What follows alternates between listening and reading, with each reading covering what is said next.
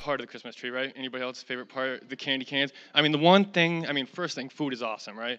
You love food, so why not put it on the Christmas tree, right? We can pull it off every time, eat it. And I don't know about you, but the peppermint ones, I can never finish, so my dogs get the rest of the peppermint ones. If Josie lets me, if I can sneak it real fast. But I like the flavored ones. But the symbol behind the candy can is the Good Shepherd.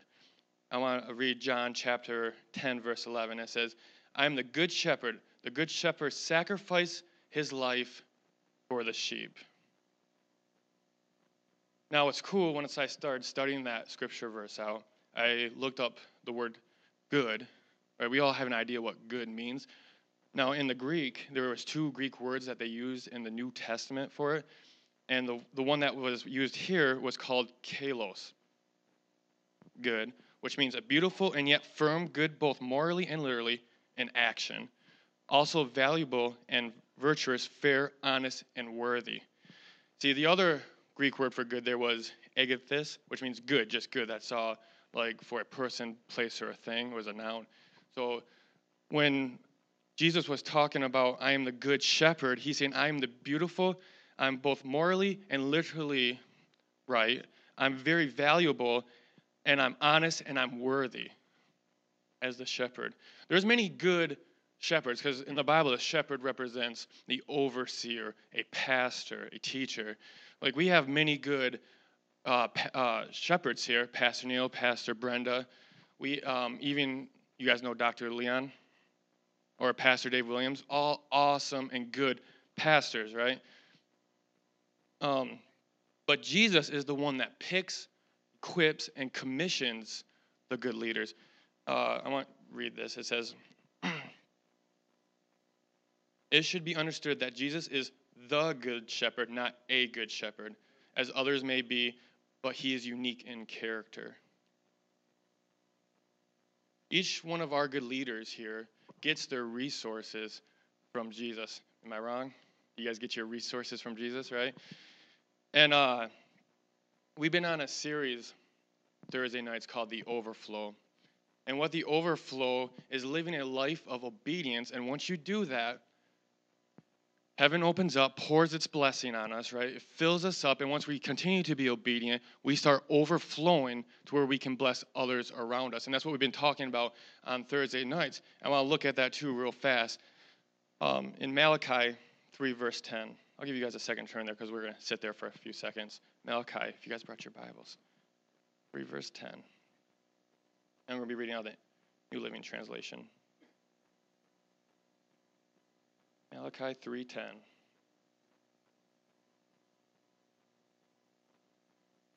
And it says this. For those who don't know where Malachi is, it's the last book in the Old Testament before Matthew's. You're welcome.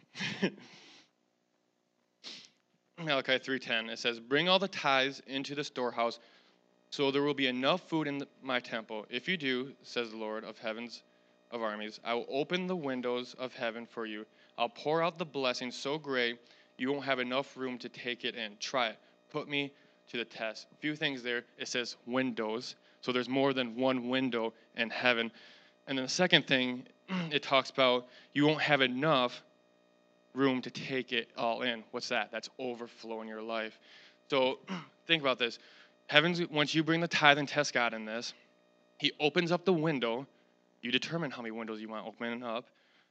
And then all of a sudden he's going to pour down, the resources of heaven is going to pour down to you. So then your overflow is able to bless other people in it. Another translation uses the word floodgates. It's an NIV translation. It says floodgates, and it doesn't floodgates. Different, I'm trying to think, people or different, like lawyers use the word floodgates. Also, people who work on dams use the floodgates. It's understood that it's the last restraint to open to let something through, and this is what it means: a last restraint holding back an outpouring of something powerful or substantial. So you determine how great your blessing is by how much you are willing to invest. You want more windows open? Then invest more. In Matthew 25, I'm not going to read it, but you guys can write it down. Matthew 25, 14 through 30, it talks about there's a boss, there's 3 servants, and then the boss gives each servant amount of money, or a talent or a resource, however you want to look at it. And then the boss leaves. 2 of the servants invest it, and the other one's like, I'm afraid that what happens if I lose it, and he buries it. And then when the boss comes back, the 3 servants went and pulled all their money back. The 3rd servant dug it up, and the boss asked, hey, how did you handle the resources I gave you? The first servant gave back a whole bunch more. The second servant gave back more. And then the third servant was like, I'm just giving you back what you gave me. I didn't do anything with it because I was afraid of losing it. And this is what happens. Matthew 25, verse 29, it says, to those who use well what they are given, even more will be given, and they will have an abundance. Abundance, that's overflow. But from those who do nothing, even what little they have will be taken away. So if you're not using what God has given you, what the Good Shepherd has given you, he's going to take it away and give it to someone who is going to use it. But if you choose to use it and be obedient, abundance, you're going to be living in an overflow. But I'm going to go a little bit deeper in this verse. As Pastor Neil always says, I need you guys to open up your spiritual eyes for a second, because we're going to go a little deeper. I'm going to read Malachi 3:10 again. It says, bring all the tithes into the storehouses so there will be enough food in my temple. Now, I want to look at the word food there. And I want to look at what Jesus calls food. Matthew 4:4, it says, but Jesus told him, no, the scripture says, people do not live by bread alone, but by every word that comes from the mouth of God. When Jesus said that, he was quoting Deuteronomy 8:3, and that's where I want to go because I feel like it really describes what Jesus was talking about. And it says in Deuteronomy 8:3, it says, yes, we were humbled by letting you go hungry and feeding you with manna, a food previous unknown to you and your ancestors. He did it to teach you that the people do not live by bread alone. Rather, we live by every word that comes from the mouth of God. Now, when I read that, I'm thinking, whoa, God opened up his mouth and just manna fell out. No, I believe that God told the Israelites that, hey, I'm going to provide for you. And if you're obedient to me, you're going to experience overflow. You're going to experience food. So I believe that what Jesus is talking about when he's talking about food, that it's not just bread, it's not just pizza, it's not just the things that we consume, but food is also whatever comes from God's mouth, whatever God has called you to be, whatever circumstance you're in, whether it's bad or good, whatever God says about that circumstance will be your food to get through that circumstance. For example, Amy, I'll use you, that God has called Amy to be a worship pastor or worship leader, right? So that is food for Amy. That when she goes through troubled times, when she feels like she's down and that she's terrible or whatnot, she can hold on to the word that God gave her to get through that circumstance. So I'm going to read Malachi 3, verse 10 again. It says, bring all the tithes into the storehouse so that there will be enough food or resources or the gifts that God has given you, the talents that God has given you in my temple. Now, some of you are thinking real fast, tithes. He's talking about tithes. He's not talking about talents. He's not talking about resources. But let's look at the biblical definition of what tithe is. And the biblical definition, when you say tithe, it doesn't line up, it doesn't mean money. It means this. I'm not going to give you the Greek word because it was weird. It was a sentence. And I'm not going to try speaking Hebrew up here. But it means a percentage of something or a part of the whole. Now, don't get me wrong. Later, it does when it applied to your finances, it's 10% of your finances is the tithe. But when you're talking about your talents, when you're talking about your resources, talk about your gifts, it's a part of what God has given you. I think it was, 2 weeks ago, in youth group, I think it was week 2, we talked about stewardship and the 4 principles behind stewardship. And the four principles were ownership, responsibility, accountability, and reward. And with that being said, so God has given you resources, right? And what we said is in ownership and stewardship is just like the story in Matthew chapter 25, when the boss gave them their resources. Whose was it? It wasn't theirs. It was the boss's, right, who gave it. So it was his resources. So as Christians and non-Christians, the things, the gifts that are in your life are God's. He has ownership of everything in your life. That's kind of hard to take sometimes. It's like the clothes you're wearing, if God says give it, well, it's his. He could say give it. Everything that you have belongs to God. The second principle, though, in stewardship was responsibility. Even though God owns it all, he's giving you the responsibility to handle it. And then later he holds you accountable to it, and depending on how you handle it, rewards. Which we see in Matthew 25, 14 through 30, like I said, the talents. So tithe is a part of what we have. Doesn't necessarily mean money. Doesn't necessarily mean, money. So it could mean, think about everything you own is God's, right?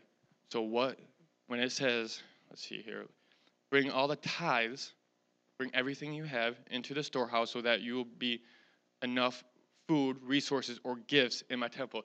For example, what happens if Amy didn't bring her gift or Crystal didn't bring her gift? What happens if Pastor Brenda or Pastor Neil didn't bring their gifts here to church? We want to have church, right? We want to be enjoying a worship team. We want to be enjoying a message. We want to be able to enjoy teaching, right? What's cool about it is, even though, like for me, for this message, it took hours to prepare, but you guys don't see all the hours, right? You only see a part of the study time I put into this message. So I'm bringing what God has told me to bring to this temple, so that when I do that, the windows of heaven, the floodgates open up, depending on how much of my resource I'm going to bring to him, and it's going to flow into my life. So if I want to be a better leader, I better bring leadership to his temple, to his church. If I want to be a better musician, I better bring my skills to the church. If I want to be a better speaker, I better bring my skill to the church, so that the floodgates will open up and flow into our lives. So then after that, it says then we'll have so much more that's overflowing into other people's lives.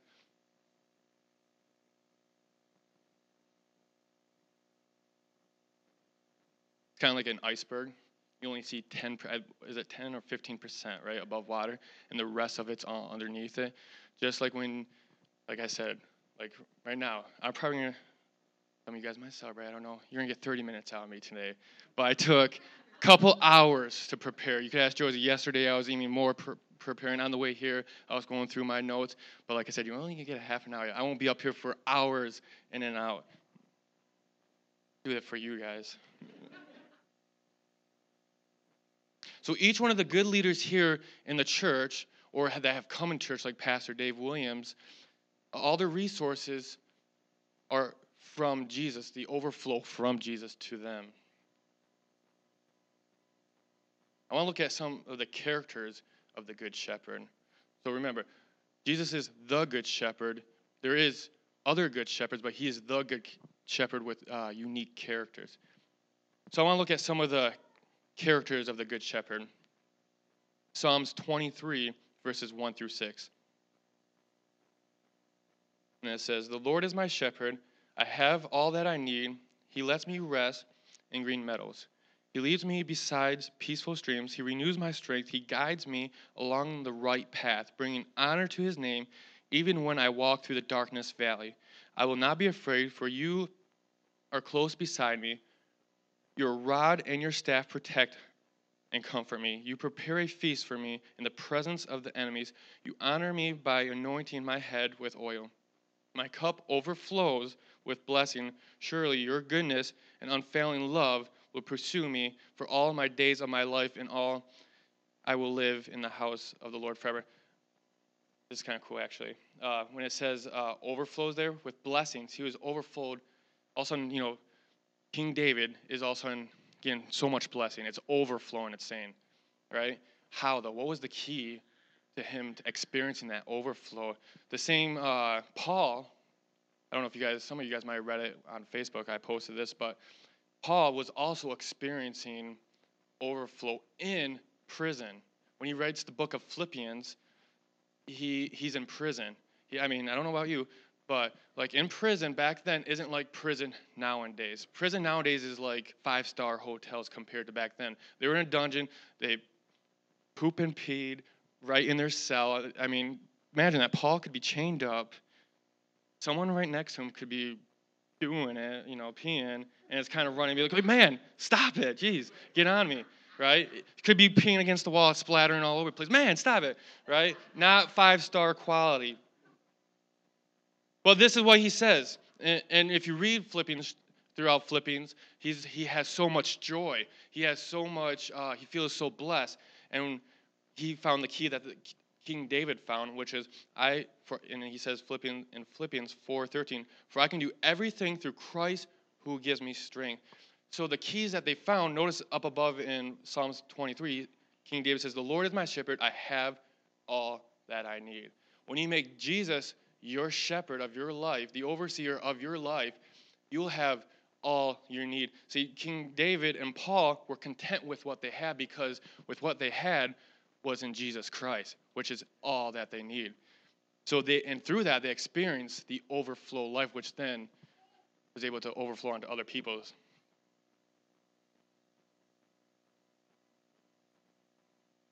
Some more characteristics of the Good Shepherd. Hebrews 13:20, it says, now may the God of peace, who brought up from the dead our Lord Jesus Christ, the great shepherd of the sheep, and ratified an eternal covenant with his blood. 1 Peter 2:25. Once we were like sheep who wandered away, but now you have turned to your shepherd, the guardian of your soul. 1 Peter 5:4. And when the great shepherd appears, you will receive a crown of never-ending glory and honor. So the symbol of the candy cane reminds us that Jesus is the good shepherd. Jesus is the one who guards, protects, provides, chooses, equips, commissions, and crowns us with the glory by the shedding of his blood. I don't know about you, but that's pretty cool just in the candy cane. Can you imagine? Ready for the others? Yeah. We're going to look at the colors of the bulbs now, which a lot of us know. I mean, red, blood. And it's Hebrews 9:22. In fact, according to the law of Moses, nearly everything was purified with blood. For without the shedding of blood, there is no forgiveness. Ephesians 1:7. He is so rich in kindness and grace that he purchased our freedom with the blood of his Son and forgives our sins. So every time you see the color red on the Christmas tree, you can remember that's the blood that Jesus shed for our lives. Green, if you just read the Christmas tree or the lights on it, everlasting life. Psalms 52 verse 8 says, but I am like an olive tree thriving in the house of God. I will always trust in God's unfailing love. Isaiah 43:18-21. But forget all that. It is nothing compared to what I am going to do. For I'm about to do something new. See, I have already begun. Do you not see it? I will make a pathway through the wilderness. I will create rivers in the dry wastelands. Why would they need rivers in the dry wastelands? Because it was brown, right? When there's green, it shows life. So it needs water. The wild animals in the fields will thank me. The jackals and owls, too, for giving them water in the desert. Yes, I will make rivers in the dry wastelands so my chosen people can be refreshed. I've made Israel for myself, and they will someday honor me before the whole world. White sins represents our sins that were washed from the blood. Isaiah verse 1-18, it says, come now, let's settle this, says the Lord. Through your sins are like scarlet, I will make them as white as snow. Through they are red like crimson, I will make them as white as wool. So every time you see the color white on the Christmas tree, you can remember that it's by his blood, now I'm as white as snow. Blue represents devotion, and orange and gold, the gift from the king. So now I want to look at the light, though, that lights them up. John 8:12. It says, Jesus spoke to the people once more and said, I am the light of the world. If you follow me, you won't have to walk in darkness because you will have the light that leads to life. Jesus is the light in each one of those colors.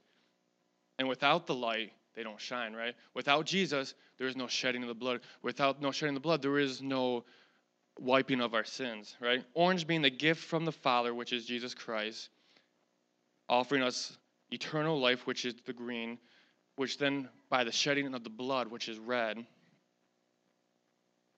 which makes us white as snow, which is the white, which then through that we can have a daily devotion, blue, with God. You can't have any of that without the light. The last thing, and then this one was kind of hard for me to, and I started Googling it, and I couldn't find anything on Google, or for the tinsel. Am I saying that right? Tinsel? You guys know the tinsel, the thing that you wrap around it? I'm like, what? And then all of a sudden God gave me something. It was pretty cool. Tinsel? Is it? Yeah, tinsel is that, a lot of people don't like it. My wife said, why are we putting that on? I'm like, oh, I love this stuff, though. But the tinsel represents the stripes on Jesus' back. Isaiah 53, verse 3 through 5. And he was despised and rejected, a man of sorrows, acquainted with the deepest grief. We turned our backs on him and looked the other way. He was despised, and we did not care. Yet it was our weakness he carried. It was our sorrows that weighed him down, and we thought his troubles were a punishment from God, a punishment for his own sins. But he was pierced for our rebellion, crushed for our sins, and was beaten so we could be whole. He was whipped so that we could be healed. And some translation says, and by his stripes we are healed. You guys want to play that video?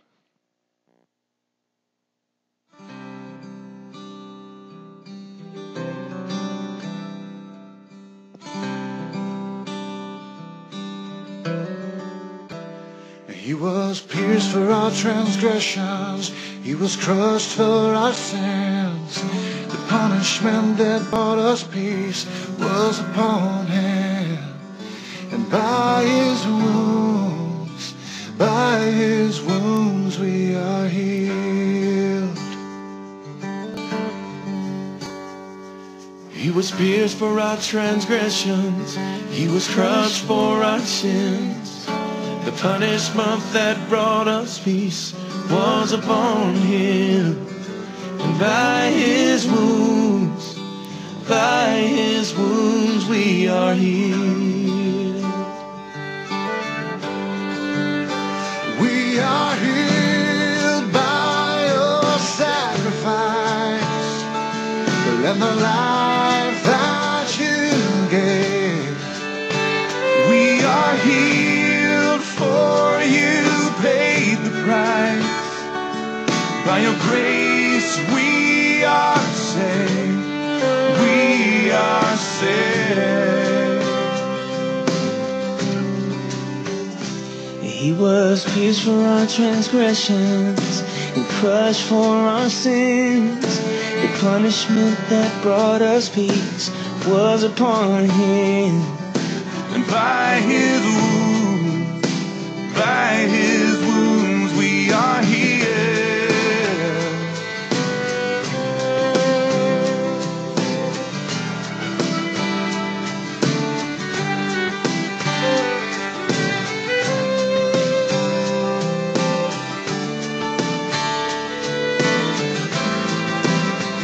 We are healed by your sacrifice, and the life that you gave.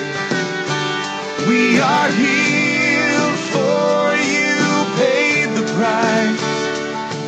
By your grace we are saved. We are saved. He was pierced for our transgressions. He was crushed for our sins. The punishment that brought us peace was upon him. And by his wounds we are healed.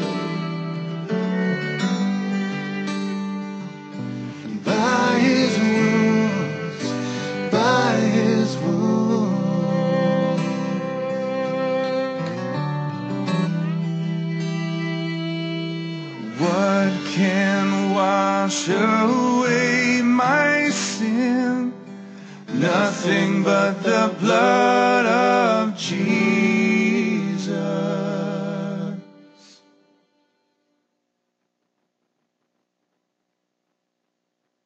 So the Christmas tree and all its ornaments, colors, and lights should be a reminder what Jesus did for us to be saved, but also a call to action to save those who have yet to experience the love and grace of our Father.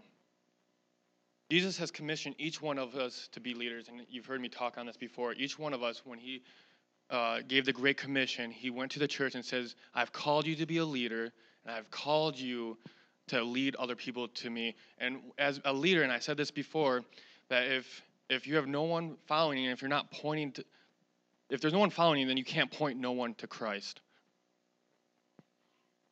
Back when I was talking about stewardship with the youth, one of the things that we are to steward is our lives. We are given life. God gave us breath. And even though he owns us, right? But it's our responsibility with how we handle our time. We are going to be held accountable for that as well, of how we hold our, or what we do with our time. In Ezekiel 3:18-19, it says, if I warn the wicked, saying you are under the penalty of death, but you fail to deliver the warning, they will die in their sins, and I will hold you responsible for their deaths. If you warn them and they refuse to repent and keep on sinning, they will die in their sins, but you will have saved yourself because you obeyed me.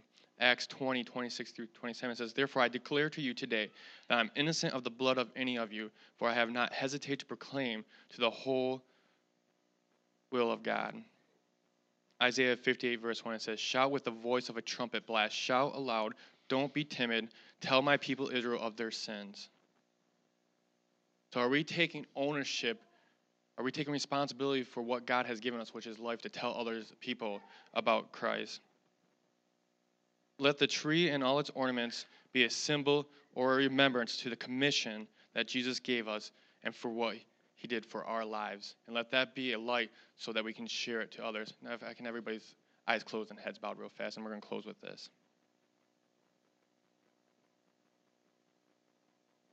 Now, maybe you've never accepted the Lord into your life. And this might be the first time hearing about it, or you've heard about it before and you've put it off. And you have a lot of junk in your life, and you want to get rid of all that junk in your life. No one's looking around right now. But if you want to accept Christ Jesus into your life and start a relationship with him where all your sins are forgiven, where you're made as white as snow, where everything that who you were used to be, your bad life, maybe the drugs you did, the anxiety that you had, the depression that you have, you're going to lay it before Jesus. And if you want to accept him into your life for the very first time, raise your hand right now. You guys can put those hands down. Now, maybe you accepted Christ before and you want to rededicate your life. Just like Peter, when he walking on water, his focus was on Jesus, but then all of a sudden he started focusing on his circumstances that were around him and he fell into the water. But Jesus was right there ready to reach for him to pull him out. And once he looked back at Christ, he was able to walk on water and he was able to rise above his circumstances. Maybe you have fallen to sin. Maybe you have fallen into your circumstances around you and you've taken your focus off of Christ and you want to put your focus back on him and rededicate your life. Raise your hand right now. You guys can put those hands down. I'm going to wait a little bit longer because I want to make sure, because you never know when your life's going to end. You never know when God's going to come back, just like in Matthew chapter 25 when the boss came back. They didn't know when the boss was going to come back. We don't know when God's going to come back. And is your life ready for when God comes back? So if you want to accept Christ into your life right now, raise your hand. You guys can put those hands down. Now, I always like to speak to the Christians as well, is if you want more of God, raise your hand right now. You just want to be like, Lord, I want to have a better focus. I want to do more for you. I don't want to be timid. I want to shout from the rooftops and proclaim your name. Raise your hand right now. You guys put those hands down. And what we're going to do is we're going to say a prayer together. Because in Romans chapter 10, 9-10, it says, I'm just going to sum it up real fast. It says, trust in the Lord with all your heart, lean not on your own understanding. Oh, man, wrong one. Sorry, guys. If you confess with your mouth that Jesus is Lord, you will be saved. Now, that verse right there is not just talking for salvation. It's not just talking about healing. Isn't just talking about physical or mental, wholesome. It's talking about all three at once. So we're going to say this prayer together, and by declaring that Jesus is Lord, we're going to start a relationship with Christ. We're going to break off bondages in our life. We're going to break off addictions in our life because we're going to put God first. We're going to be like King David and Paul. We're going to be content in Christ Jesus. So repeat after me. Dear Heavenly Father,